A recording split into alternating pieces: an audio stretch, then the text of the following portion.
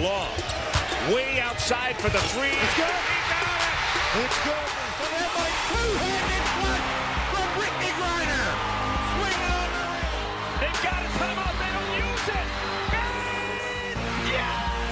The Lumberjacks have done it! Spins. And then he's stuck back by the freshman sensation Smith. Perfect season for Texas. They finished 34-0. The #1 ranked team from beginning to end, winning their first NCAA championship. Hello, everybody, and welcome to another edition of Texas 24, the Dave Campbell's Podcast Network. I am your host, Matthew Bruni, and joining me once again is Ishmael Johnson. Ish, I like that little polo you have on with the nice little Dave Campbell's logo. I just noticed that as I looked up. I was like, oh, wow. Hey man, it's a different background for you. You've been moving on me. I know. I've been moving everywhere. I got paint chips everywhere. Like this is just a mess right now around me, but I'm making it work. And we're here to get some Texas basketball news out. We did it before the draft last time.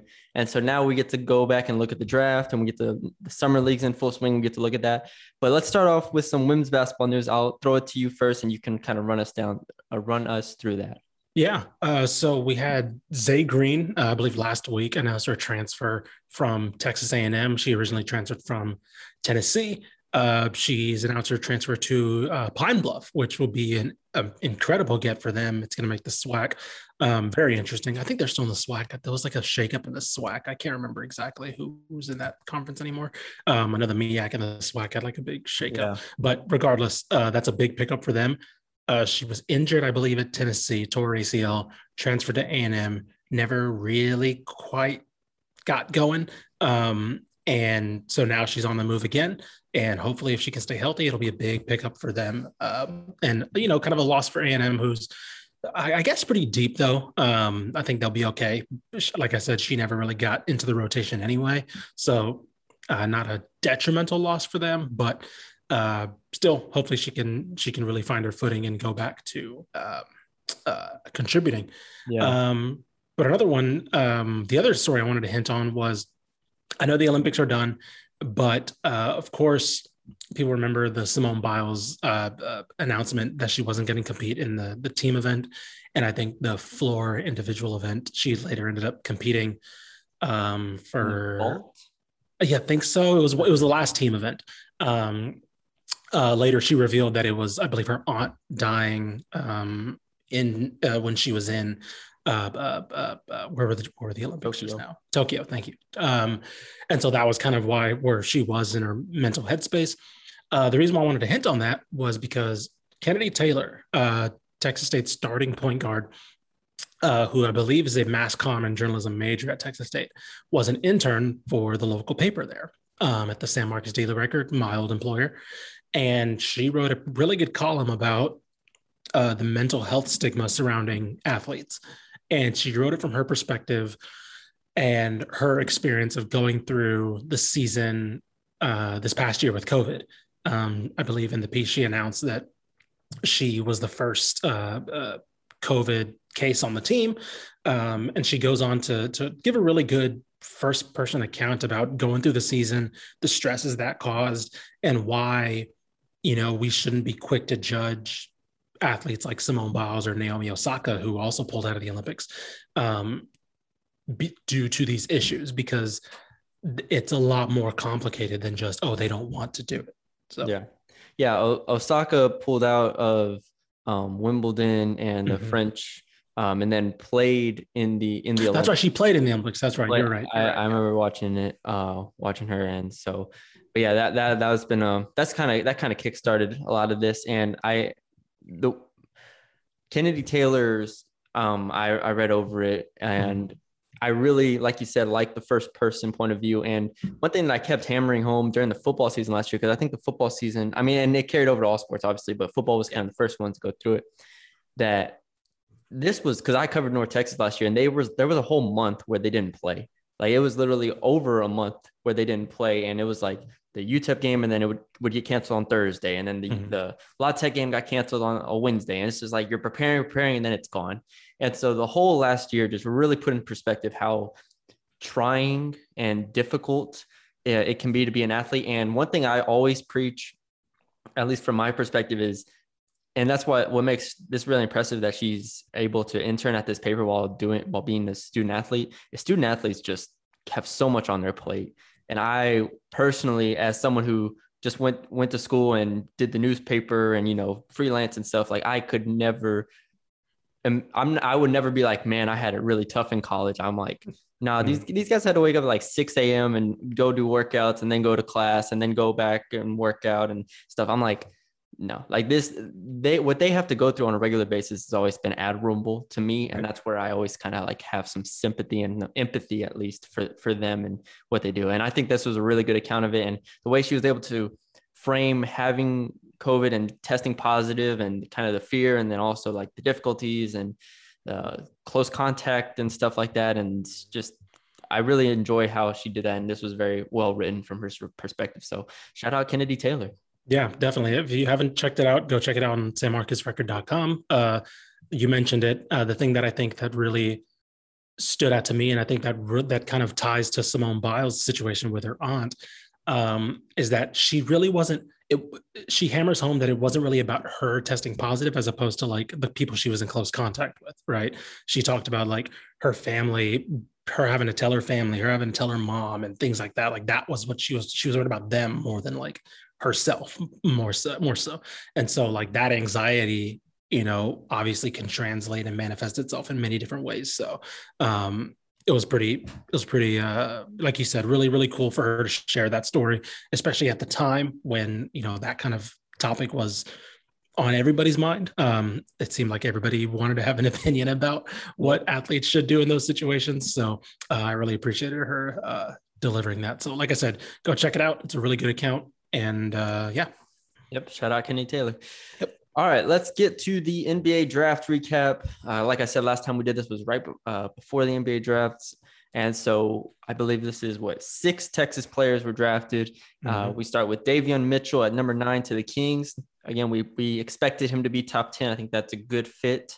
And I'm excited to see how he fits in with Tyrese Halliburton, De'Aaron Fox. You kind of mentioned before that you're excited for that small ball lineup with that. And I mean, off night was on his stuff in the summer league. We'll get to that, but he is already looking like a defensive stud. Kai Jones with the Hornets at number 19. I think this was about right for him. I think this is a good fit for him. I think it was originally the Knicks pick and they traded it to the Hornets. I don't remember the details of that trade, but yeah, to the Hornets, you got LaMelo Ball and Lob City with Miles Bridges and Kai Jones now. And I mean, I even like Kai Jones' fit as like a skill player, kind of who can play on the perimeter a little bit as well. I like that fit for him. And then we go to Quentin Grimes at number 25 to the Knicks, which is a little higher than I thought he'd go. I thought he'd go around 30, 35.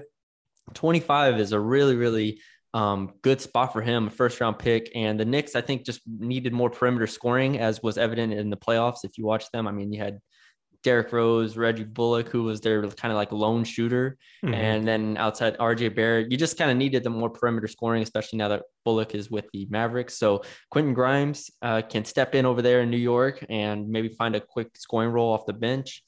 Jared Butler, 40 to the Jazz. This was one that Butler dropped a little bit farther than we both expected here. I was really, I'm as a fan of another contender, I hate that Jared Butler just fell to the Jazz. It's just like now they have a potentially a capable backup point guard for nothing. Like, yeah, exactly. The Jazz, I mean, because you look at, Mitchell's on the court so much, Conley's on the court so much, but after that, who even was their backup point guard last year? Our backup. I don't remember. I cannot remember who their backup. I got it. Was. I got B-ball. Was it Royston? No, Royston is a forward. No. I'm just thinking of the guys on the roster. I got it. I mean, they had Clarkson and Ingles off the bench, obviously, but neither that's true. Clarkson, yeah. I mean, Clarkson. He's a 2 more. Yeah, more of a 2. Niang, no. Favors, no. Oni, no. I guess Clarkson did handle the ball. I guess. I mean, Mitchell, obviously, yeah, when Conley wasn't on the court, yeah, sure.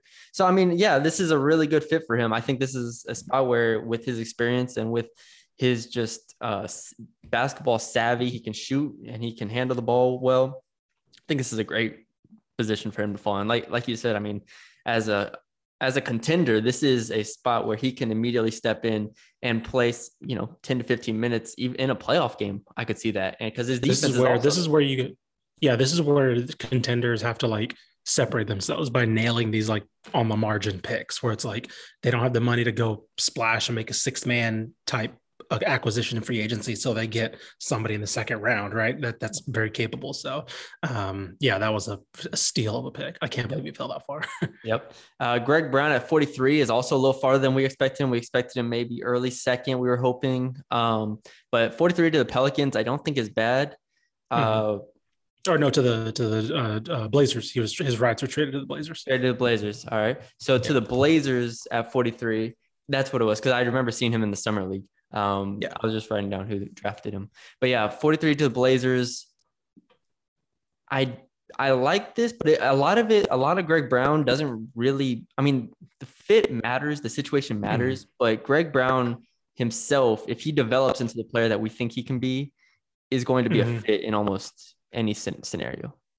Yeah, this was a weird one because I thought Greg Brown's best environment would be a team that wasn't trying to win now. Yeah. Right. And granted, I think he might still do a stint in the G League and, exactly. He'll be kind of a two-way player. But for what they needed, I kind of didn't really expect this kind of pick. I expected somebody who would maybe be a little bit more ready to contribute, because the Blazers seem like a team that is kind of trying to get the last out of however long Lillard is there. And Greg Brown, I thought, needed more of an environment like the Rockets or the Pistons, who aren't really trying to go for it right now, right? Who is a team that can give him a couple of years and he can slowly bring him on to where in 2-3 years, then you have a guy who's ready to contribute for plenty of minutes. Yeah. So like I said, it'll be all about his development, how fast he can develop in 2-3 years. I do agree. The Blazers are probably going to go as much all in as they can without, it doesn't look like they're going to be trading McCollum or anything like that. But, in a couple years, who knows where the Blazers will be, and Greg Brown could be at the centerpiece or a centerpiece in their rotation, maybe in a rebuild.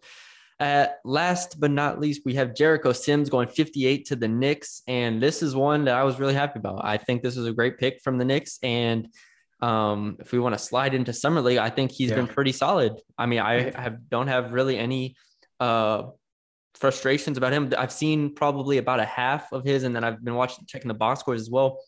He's a player that, I mean, as we know, finishes lobs and blocks shots, but with the ball in his hands, he's been a little bit better than I've expected as well. He's been able to at least not be turnover prone. He's been able to make the right decisions. And so I like Jericho Sims at 58 a lot.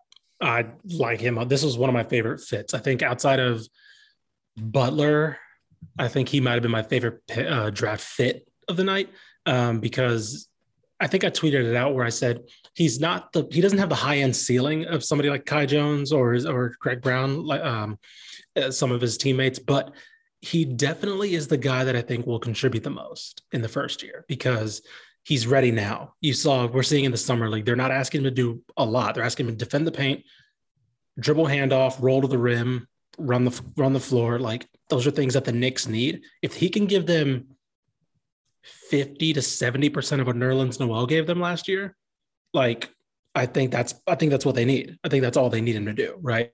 He's not going to replicate exactly what Nerlens Noel did, because Nerlens Noel's a vet, but I think if they can give him something, right? I mean, in a Tom Thibodeau team, you don't need your bigs to do a lot, right? Like, unless you're Joakim Noah, right? He ran out rotations of Omer Asik at the Bulls, right? Like, he just needs, the bigs know their roles, right? Defend the paint, shot block, finish a shot, finish a lob. And that's what he can do. And his defensive instinct is a lot better than some of the other bigs in this draft. A lot of his efforts there, obviously, he's not going to stretch the floor, but I think the Knicks know that, so they're not going to have him do that. And yeah, he's been impressive. I think the other thing that really surprised me, which I didn't really consider, was he's able to switch And I guess that just didn't stand out to me as much because he didn't really do that much switching at Texas. No, they didn't.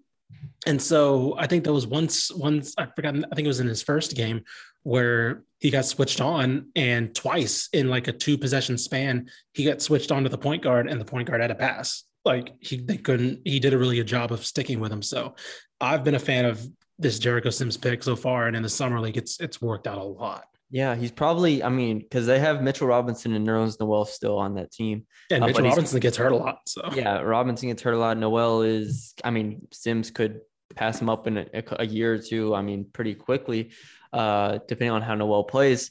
Mm-hmm. But he is, I think, the most switchable of those three, pretty by far. And so, well, it'll be interesting to see how he can kind of settle in. I don't know how many minutes he'll warrant early on for this team, but I'd rather play him than Taj Gibson at the 5. And Taj Gibson's not on the team anymore. I don't even know where Taj Gibson is anymore. Yeah. But they were having to roll out some interesting lineups out there when Mitchell Robinson got hurt. And so it was like Noel. And so you could throw Jericho Sims out there. And I think this is a good first step for him to carve out a solid NBA career, so the Knicks Summer Leagues team has been kind of fun with Grimes and Sims, but then obviously you have Emmanuel Quickley, who's just basically averaging like 30 a game. So yeah, and I think Grimes is one of the leaders in minutes too. So like the Knicks are really trying to get some run out of him. Yeah, I'm looking at it right now. Yeah, those Knicks. One of my friends sent me a screenshot of the box score from a Knicks game, and he was like, "I can't believe they're doing this in Summer League," and it's like Quickley at like 36, and then it's like Grimes is at like 32, Sims at like 34, and you're just like, oh my gosh, they're playing everybody. It's doing the Tom Thibodeau thing. We're just playing everyone. The Knicks are 1, 2, and 4 in the top 5 minutes in the Summer League. Exactly. But the thing I like about what they're doing with Grimes is because Grimes isn't shooting well. He's only shooting 26% from the field, but they're letting him just shoot. They're just letting him. They want him to be that gunner off the bench, which again is what they need. When they lost in the playoffs, it was because they were relying on Derrick Rose so much at this age to be their scorers. So they obviously, if they're paying him 34 minutes and he's not shooting well, that obviously means they're trying to just like get something out of him and just have him make mistakes and try to get better from there. He's taking 7 threes a game. Again, so they're clearly just letting him go. But he's also averaging 6 rebounds a game. That's what we know that he's able to do as well. The Knicks are going to be a lot of fun, and I hope to be able to keep up with them with these two guys in the team this year. Yep. Another Houston player, Dejan Jarreau. I saw a bit of Houston last night, and it was interesting to see that him, starting and getting a lot of minutes there, getting a good amount of run with the Heat. He stood out on defense. On offense, he kind of just floated around a bit. He's still obviously going to have to find his role and where he kind of fits in there. I believe he had a nice and one finisher and a putback to my memory. But on defense, it's kind of where you kind of he stands out. Obviously, he's like 6'5", 6'6" with long arms. And in the Summer League, you can be like, all right, this guy looks like he can defend at a high level. He is still kind of thin for my liking. He'll obviously fill out. But if he can continue to defend at this level, I think a year in the G League would be really good for him. And because he wasn't drafted, so obviously nothing's guaranteed. It's all going to be two-way stuff at the beginning. But if he can get on a G League team and really start playing and fill out and round out his offensive game, I really like Dejan Jarreau for the Heat if they keep him on a two-way deal in the G League, probably. Yeah, I agree. I think he's doing a lot of distributing so far in the G League, which is good. Like you mentioned, he's kind of floating here and there. They're kind of letting him get a feel for the speed of the game, which I think is smart, especially for a team like the Heat that, they don't need him right now, right? They're a team that kind of is set, so they can kind of be patient with him and bring him on for, maybe like some late season rotation when they maybe have clinched a spot or just give him some run here and there. So then we go to, I have to make sure it is Keaton Wallace on the Memphis Grizzlies, who has been I wanted to include Keaton Wallace and Mac McClung in like the same pool of thought where both of them are they've been allowed to just shoot and they are scoring the ball and they're shooting and both of them are doing really well. Keaton Wallace doesn't play as much as Mac McClung. Mac McClung has gotten significant minutes with the Lakers. And there was a game where I don't remember who it was against, where him and Austin Reeves brought them back and ended up winning the game. And it was against the Suns. Oh, there you go. There you go. Lakers beating the Suns, man. There you go. But yeah, Keaton Wallace and Mac McClung, not to spend too much time on them, but I've liked both of them. And Keaton Wallace's 3-point game has really translated. 17 points in the Salt Lake City Summer League, where he really played a good amount. And so I like his shooting, and Mac McClung looks like he's able to do a little bit off the dribble, which is what we were kind of hoping to see. Yeah, I think I agree on both. I think the only difference is like, when I watch Keaton Wallace, I see somebody whose game very much translates, right? Like I eventually, whether that means like a long G League stint that eventually puts him in the league or what, but I see somebody who can, in a couple of years, I can see that game flourishing.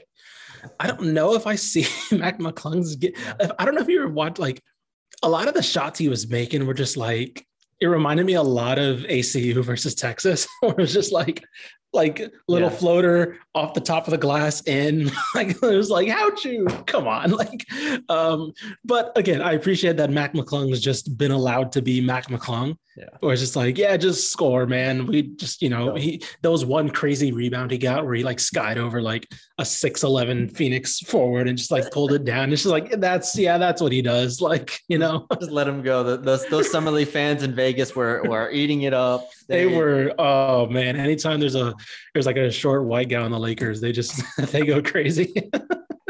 Short white guy that can dunk. Yes, exactly. No, he's the heir apparent to the Alex Caruso hive. Man. So, if he makes the team, and they like, again, it's one of those like late season games where they clinch the playoffs and they just throw him out there like, oh, it's gonna be showtime when he dunks. Braun, Westbrook aren't playing.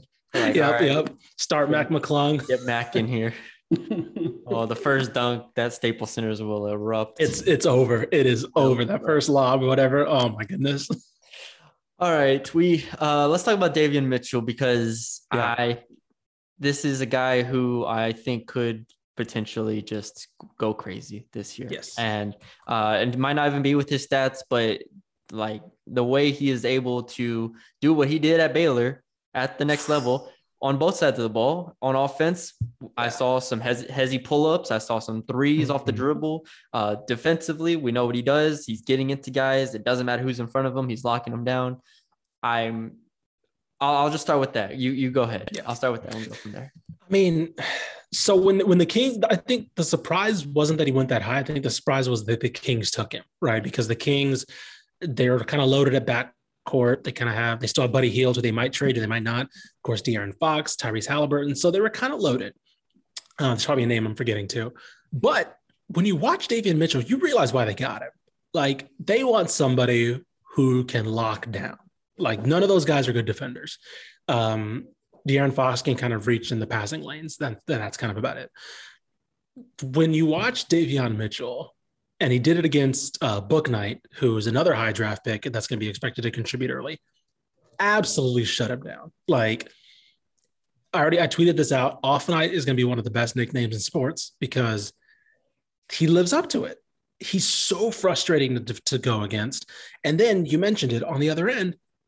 He has an ISO game, right?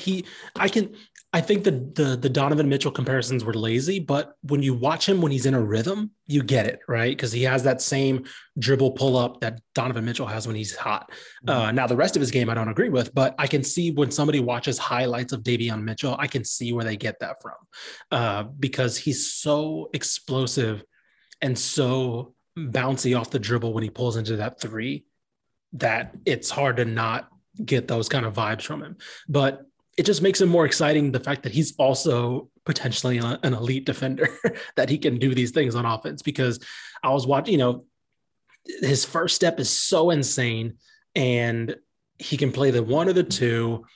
And again, you see why Sacramento was like, yeah, no, we don't care if we need a forward. We don't care if we have too many guards. We're going to make it work. Because whether it's him with De'Aaron Fox, him with Tyrese Halliburton, him with Buddy Hield, whoever they have, they're going to make it work, right? Like, they're going to try to make this work with him, and he can play off ball. He can have the ball. It doesn't matter because he's looked insane so far. And I don't know. I expected him to look good, but I know it's summer league, but he's looked seamless basically. Yeah.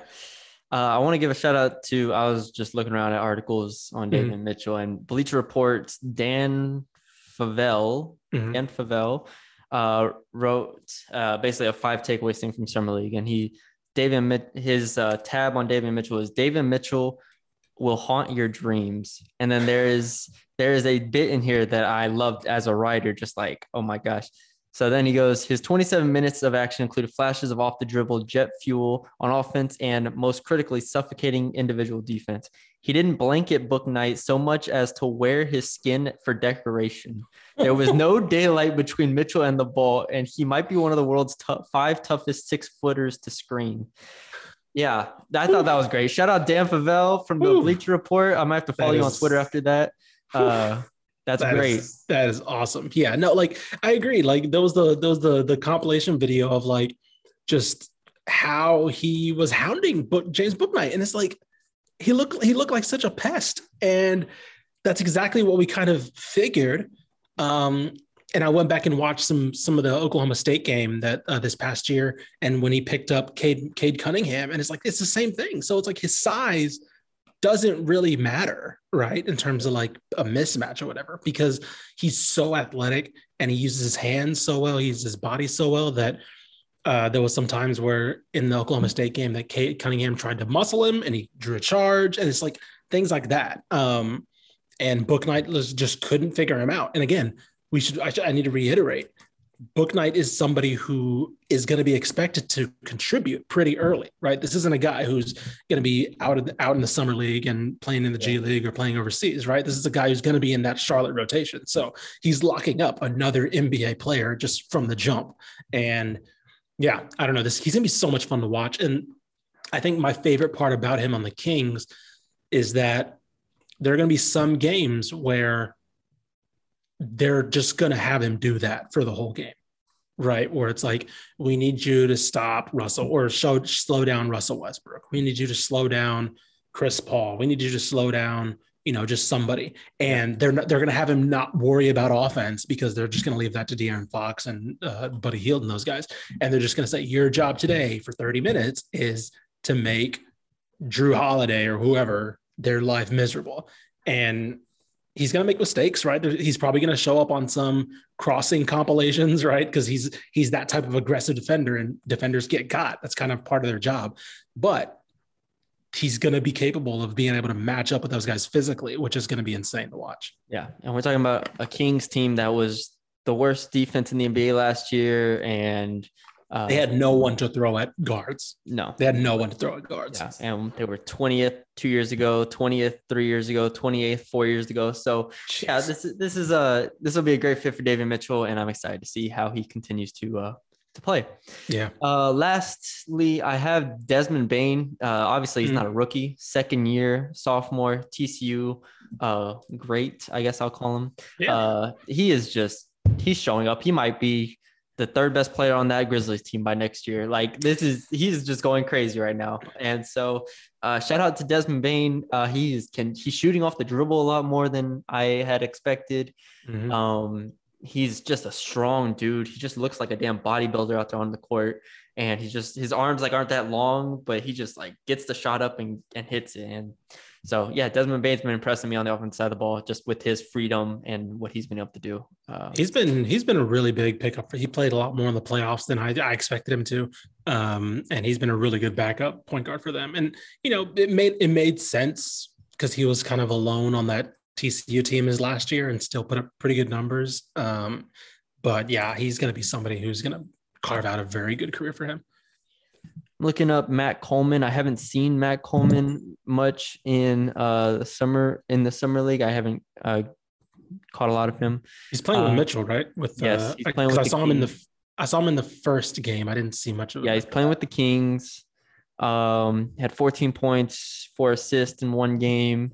Just looking up stats right now.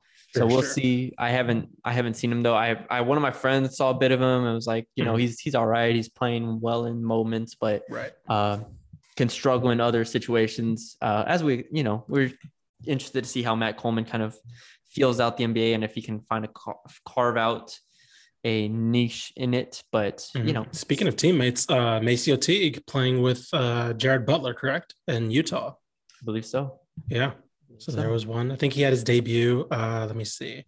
He had 20. Oh, he dropped. Let me see. 26 points. Yeah, was that in the it was before Vegas. Yeah, that was the Salt Lake City one. The Jazz had two teams in that one, so they were really able to split up their talent and kind of go. But yeah, 26 points on 9 of 18 shooting in a 78-54 win against the Spurs. And I think that was the blue. Was he on the blue? Yeah, he was on the blue team. The white Jazz team was god awful. I actually watched. That was the first game. Was the white Summer League team? I think it was lost to the Grizzlies by 40 or something like that. Yeah.